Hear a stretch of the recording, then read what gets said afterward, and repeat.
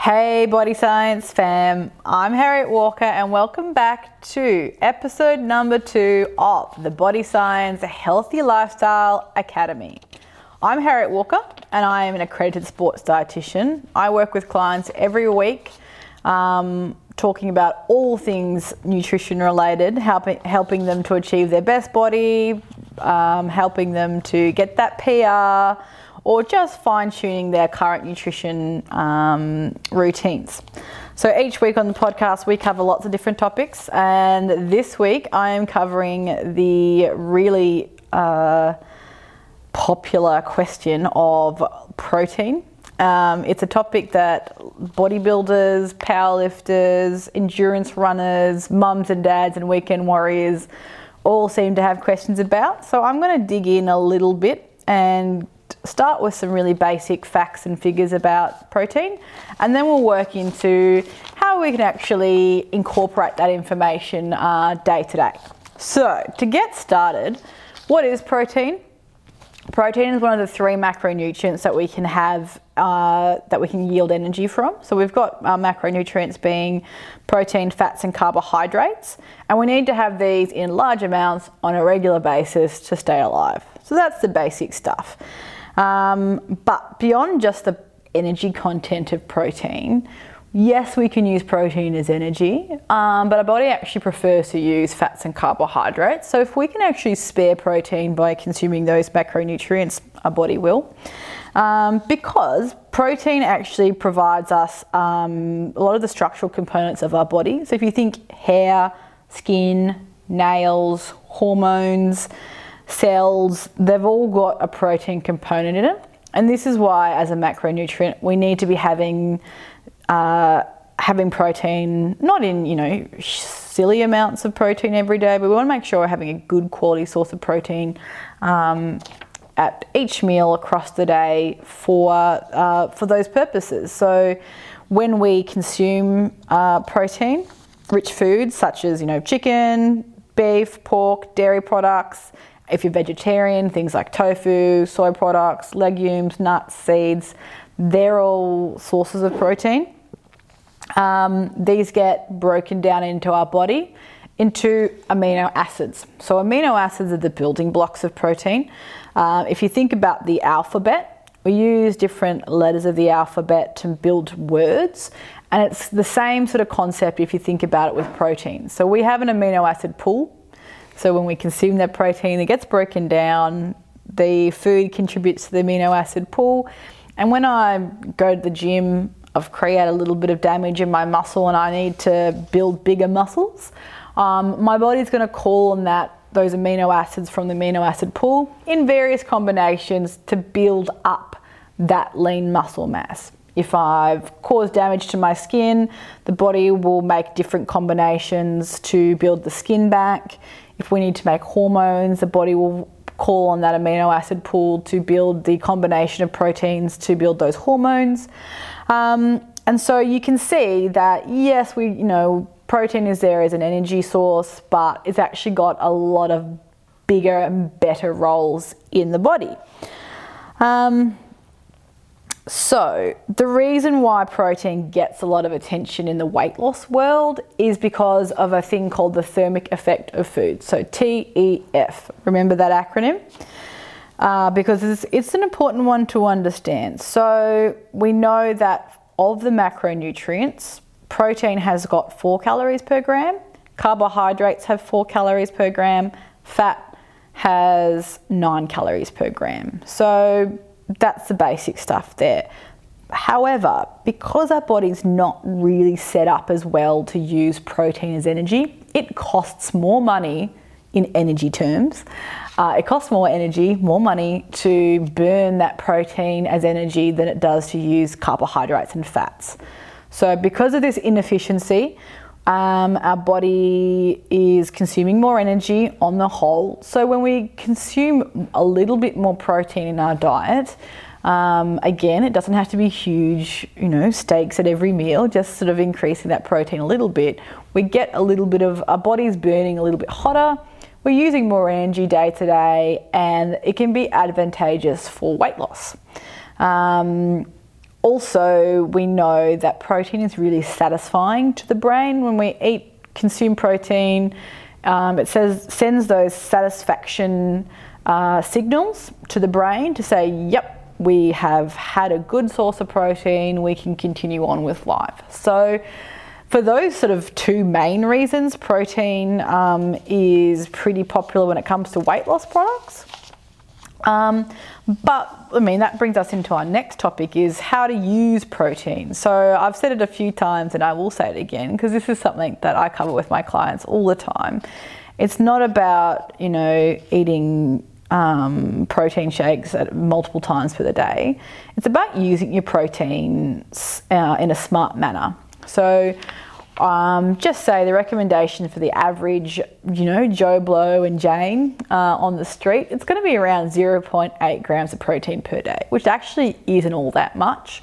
If you're an inactive person who is in an office job, sitting at a desk, that's probably going to cover your basic needs. But when we're looking at optimal performance with athletes, or even just the weekend warrior, or somebody trying to lose a bit of weight, we can probably look at bumping up that protein content from, somewhere between 1.2 to 2 grams of protein per day.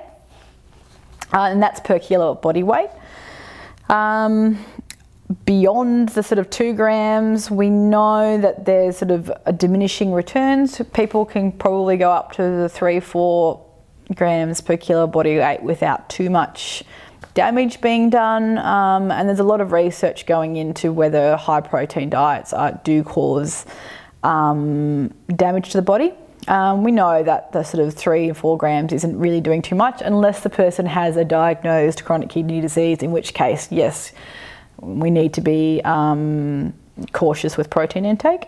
However, again, it's a diminishing return. So somewhere in the 1.5 to 2 grams per kilo body weight is a nice sweet spot to get that benefit of the thermic effect of food.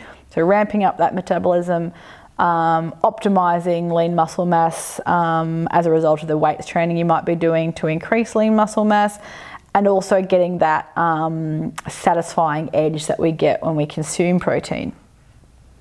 So we also want to make sure we talk about distribution of protein across the day.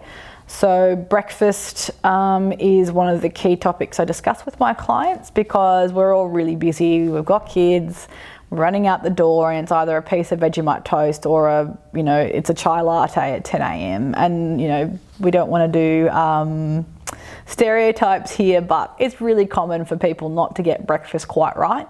But I can tell you, for bang for buck, making sure that we set up a good quality breakfast, which includes a solid chunk of protein, around 20 to 30 grams is all you need. So that's the equivalent that you'd get from, say, 3 eggs, 1 scoop of whey protein powder, around 150 grams of yogurt. Plain yogurt, natural yogurt is the go. Watch out for the sugar added in those flavoured yogurts. They're really easy sources of protein, and that 20 gram target is a really nice number to aim for. And then I look at snacks for people. So again, we don't want to be having, crazy amounts of food throughout the day. We want to make sure that we're scheduling it at regular intervals across the day. Protein-based snacks might be some nuts with a piece of fruit, or it might be like a protein bar if you're on the run that you can easily grab if you get caught out. Or there's heaps of great recipes. Definitely check out the Body Science website. It's got heaps of great little recipes that would be really great snacks that you could add in to your week. And we talked about adding in before we take away, and it's important to make sure that you're prepared. And then what I discuss with my clients for lunch and dinner, protein's pretty easy to get at these meals, because we think about the traditional meal will be chicken at lunchtime or tuna or something like that, and then meat and 3 veg at dinner time. But where people go wrong with lunch and dinner is really the portion sizes. So what we want to do is kind of recalibrate ourselves with what an appropriate size of protein is. Now, the Australian guidelines say it's around 65 grams for a serve of protein. it's not very much if you actually weigh it out. And if you're more active, I think you can probably bump that up just a little bit. 120 grams is a nice number. It looks like a solid meal when you've got that much there, but it's also not taking up half your plate. There's a lot of blokes out there who give me dirty looks when I tell them to reduce the size of their steak. And then there's a lot of people who are surprised with that, how little they actually need to get that protein intake. So sometimes I'll get people to weigh out actually what is 100 grams of chicken, what is 100 grams of red meat, and actually eyeball it so they can see when they, in a few weeks' time, that they can actually recalibrate their serve sizes. Not only are they distributing their protein a little bit better across the day by decreasing lunch and dinner serves, but they're also saving on excess calories from protein. So while some people might not be eating enough, they might be eating too much towards the end of the day and not getting the benefits of protein towards the start of the day. So portioning out lunch and dinner serves is a really simple and easy way of making sure that we're protein pulsing across the day rather than back-ending it. So I did touch on before about is a high protein diet risky? And as I said, with conditions like chronic kidney disease, and there's a few other conditions there where we really do need to look at protein intake, and that's where we're consulting with our doctor when working with clients who have these diseases, and dietitians are trained to work with those conditions as well. But it's not something we need to be scared of in that sort of lower range, that 1.5 to 2 grams. If you're starting a new gym program, you want to maximize your lean muscle mass. We're not going to be, causing too much risk, or any risk at all for that matter, by increasing our protein intake. And we're actually getting a lot of benefits out of it because for those reasons I mentioned before, feelings of fullness, the thermic effect of food, adding in a little bit of extra protein and being smart with how we use it are really the keys there. Also, as we get older, again, there's a lot of really great research to say that having good quality sources of protein spread throughout the day can help us reduce muscle mass loss. This is a term we call sarcopenia.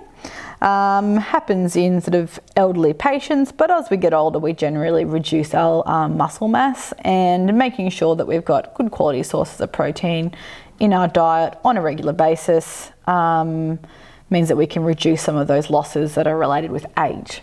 Now, vegetarians and vegans don't need to be upset with me talking about meat sources, because we can get protein sources from plant-based sources. The thing with plant-based sources is, when I was talking about that amino acid profile before, we can get all the letters of the alphabet from meat, if we go back to that alphabet analogy.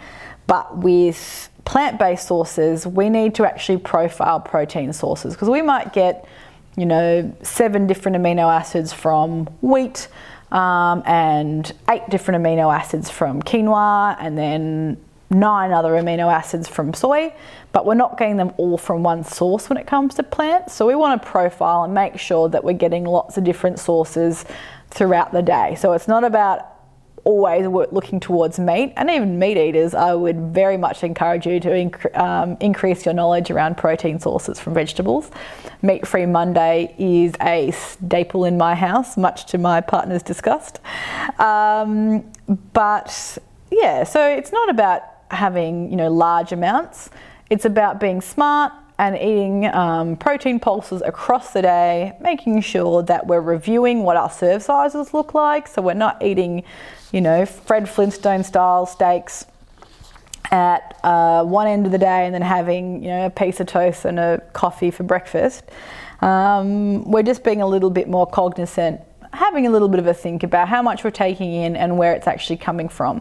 So if you want to track your protein intake for a week and just see where you're at with the protein intake, using an app like MyFitnessPal can be great to actually track and get a baseline figure of how much protein intake you are having, working with the dietitian is a really great way of figuring out how you can optimize that protein intake as well. But we know that it's an important macronutrient in our day, but it's not even more or less important than the other ones that we get from the other macronutrients, protein and fats. So this podcast has really been about getting into some of the sort of, less exciting but very important aspects of protein intake. We've covered how much you should have. We've covered how you should have it, what some good sources are, and also what to do if you're a vegetarian. So if you have any questions, you can get in contact with us. You make a comment on the Instagram site. We've got lots of different resources with the Body Science Active Lifestyle Academy. So make sure you get in contact. I want to hear some feedback from you. If you have questions, they are always welcome. Until next time, I'm Harriet Walker, and thanks for tuning in to the podcast. I'll see you next time.